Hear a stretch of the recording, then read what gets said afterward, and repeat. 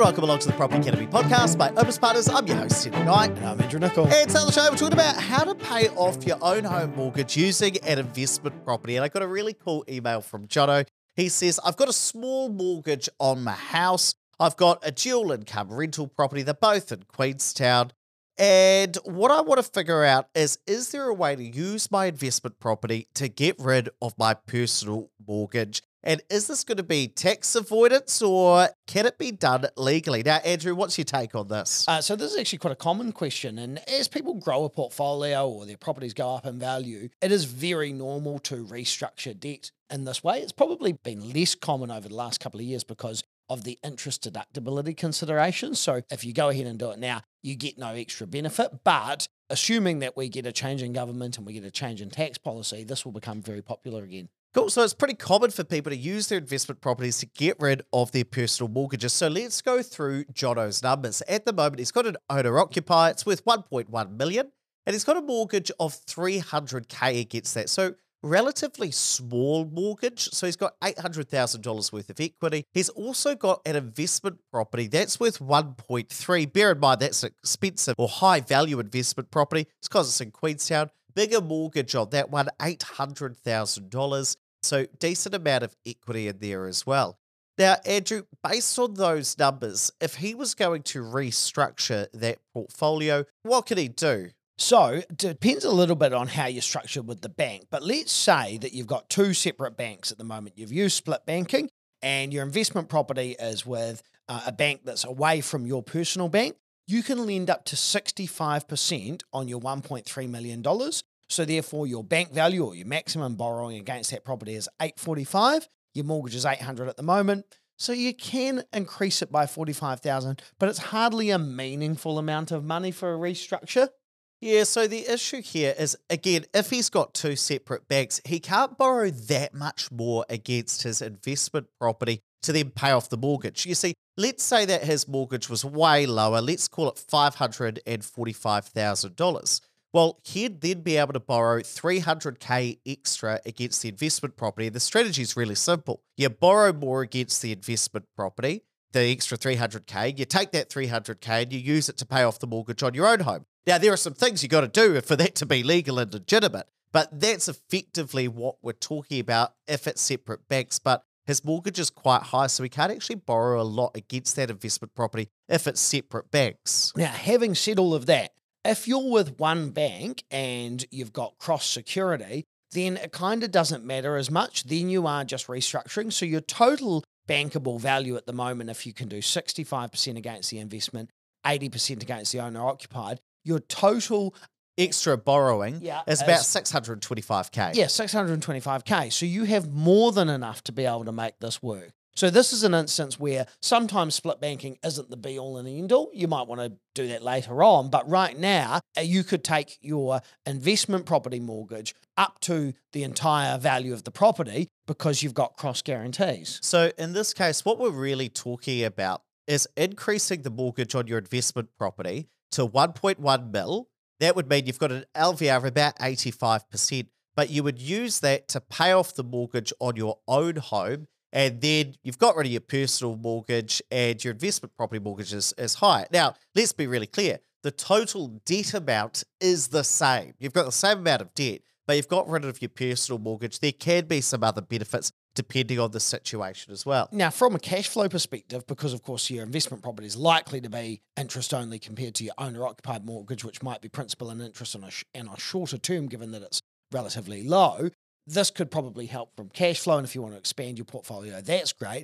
And assuming that we get interest deductibility back, then again, now you've got a far more tax efficient structure as well. Now, let's talk about how to make this legitimate, because you can't just go to your bank, borrow more against your investment property, use it to pay off your mortgage, and then have the IRD or be happy with it. What do we need to do to make this legitimate? So you have to have a legitimate transaction for this to occur legally. So the way you would do that is you sell your investment property. And when I say sell it, you're just selling it to yourself, but in a company, often a look-through company, or a trust. Now, if you have a change in entity, you have to sell it at market rate. So you'd sell it for $1.3 million. You would, again, borrow the $1.1 million. and then you would pay back both your investment property loan at the moment plus your personal mortgage. But because you've had that transaction, that legitimizes what you're doing here. It's important to remember as well, you can't just sell your property to yourself through a look-through company or a trust for the purposes of paying less tax. That would be tax avoidance. But you can restructure your portfolio because it's the best thing to do to protect your assets, which might also have this benefit of making more of your mortgage tax deductible if the right circumstances were in place. For instance, if you're renting to social housing right now. Now, there is a bit of a catch. If you do that, so long as you're outside of Brightline, there's not going to be any tax implications for the sale that you're conducting. But if you're within the 5-year Brightline and you get captured by that, or the 10-year Brightline as it is now, then the profit you're selling it for, say you bought it for $1 million and you're selling it for 1.3 to yourself, you have to pay tax on that $300K profit that you've made. So you really want to be careful that you don't trigger that Brightline because it's just a restructure. The other thing is you've got to remember that that resets the Brightline clock. So what I mean by that is now the Brightline test is 10 years. So any sale that you make in the next 10 years under the current law would trigger Brightline. Yeah, it's also important to remember there is something called rollover relief where there are ways around this. To be honest, rollover relief has always been very complicated. I've read a lot of reports about how it works. Still don't really understand that. So I just recommend you have a talk to your property accountant because even after reading a lot of IRD documents, I'm still like, I don't get when it applies. I'm sure some accountants don't get when it applies and what doesn't. I haven't seen anyone use it yet. Yeah, okay, so let's talk about what the pros of this would all be, because we're really talking about changing your borrowing structure, changing some entities. There are some pros, there are some cons. The first major pro that a lot of people go for is get rid of the mortgage on that owner-occupier home. And for a lot of Kiwis, that is a big goal. I want to have no mortgage on my own home. Now, if you did this the way that Andrew suggested with one bank, you've still got cross-security, right? So the bank still has a charge, I guess, over your house and could legitimately sell it if you decide to stop paying the mortgage on your investment property. But you're mortgage free. And for a lot of people, that is a psychological benefit that they really aim for.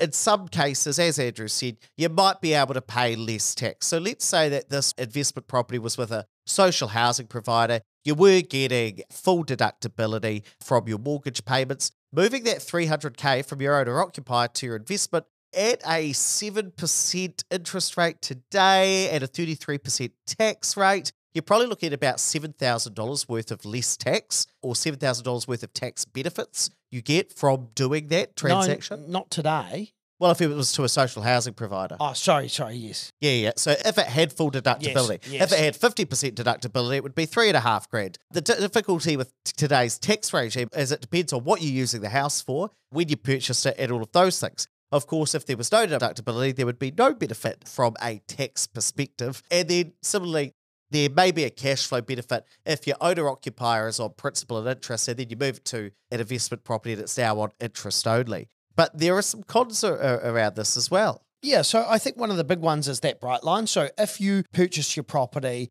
under the 5-year Brightline regime and you're 4 years into it, you probably wouldn't do that now because the properties likely have gone up in value and you have to sell it at market rate. So you can't say, oh, well, I'll sell it to myself for $800K because that's what I paid for it. If the IRD looks into that and sees that you've not sold it at a fair market rate, you will end up getting caught for that. So you need to make sure that you don't, A, trigger a Brightline assessment, but then you also then, as I said before, reset that Brightline clock. So one of my investors did this a few years ago, and now they want to sell a property, but they've reset that Brightline clock. So we've got to work around those timeframes. Yeah, but selling it to yourself at the market rate today can actually be a bit of a benefit when it comes to Brightline as well, because if you purchased that property at $800,000, it's now worth 1.3 and you sell it to yourself. If you're already out of Brightline, as you said before, you're going to restart the Brightline clock. But you don't start the Brightline clock at $800,000, what you originally purchased it for. You now restart it at $1.3 million. So if you sell it in 1 year time and it's gone up by $50K,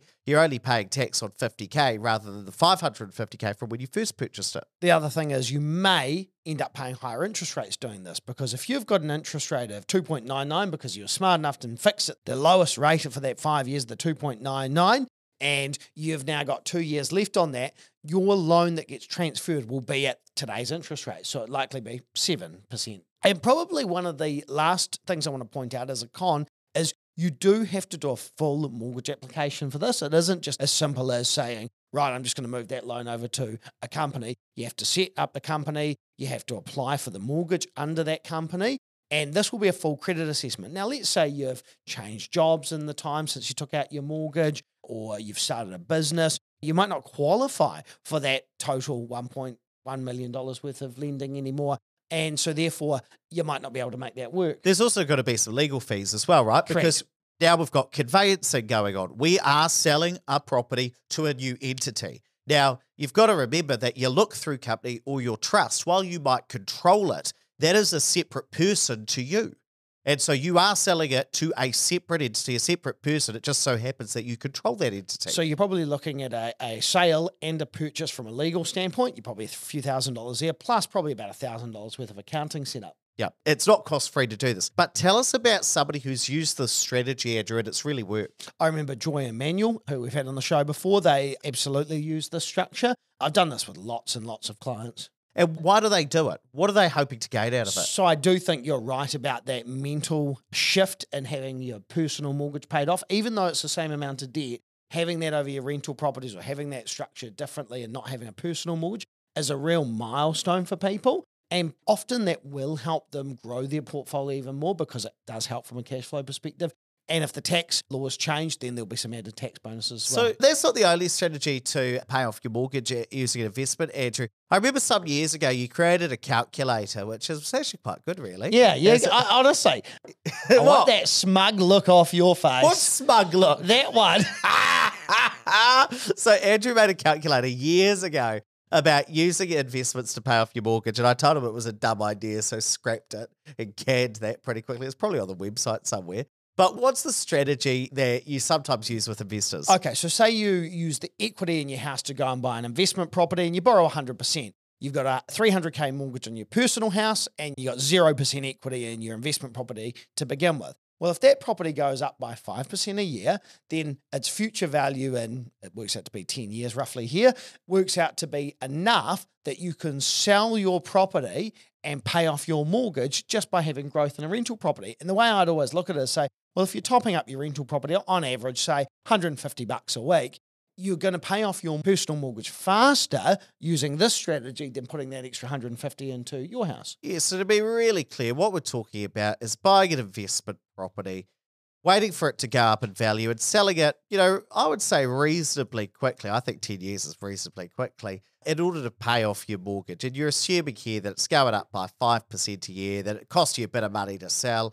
And, here we say takes about 9.4 years on average, ignoring Brightline, which could obviously change soon. Now, there are some obvious risks here. The main one is that in terms of capital growth, you might not get 5% every year. Of course, there are some times in the market where I know in Wellington we talk about a lot.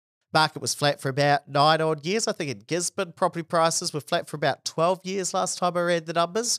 So just because you buy an investment property for $600K doesn't mean it's going to go up by 5% a year. Do you have an example of an investor who's done this strategy successfully? Yeah, lots of investors that I've worked with have done exactly this. They've owned a property long enough to pay off their personal mortgage. Absolutely. So give me an example.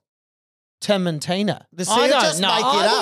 You just make it up now. How am I supposed to know off the top of my head? We do 7 podcasts a week. It's not a surprise to you that I'm going to be sitting here I just know I'd asking have you. to have their names. The question was, do I have some examples? The answer is yes. Oh, I've got some examples. I'm just not going to tell you what they were. Oh, I yes. don't know. I can't think of who the names would be. Yeah, okay. I think you're just making this up. I think this is a useless strategy. That's why I canned the calculator. That's why I got rid of it all of those years ago, Andrew Nicol. Just to be clear, it's not a useless strategy. For some people, this will work. I imagine that for a lot of investors, you get into property, maybe not with the intention of paying off your mortgage this way, but it might end up happening that way if getting rid of your personal mortgage is really important to you. Especially if you're paying your personal mortgage off over, say, 15 years, you're going to be pushing it down, but this might be another way that you can help get rid of it. Rightio, let's wrap it up there, but please don't forget to rate, review, and subscribe to the podcast. It really does help us get the message out to more people. And Andrew and I, we are coming to Auckland, Wellington, and Christchurch at the end of October, start of November. If you want to get your tickets, opuspartners.co.nz/tickets, or the link is just down in the description or show notes.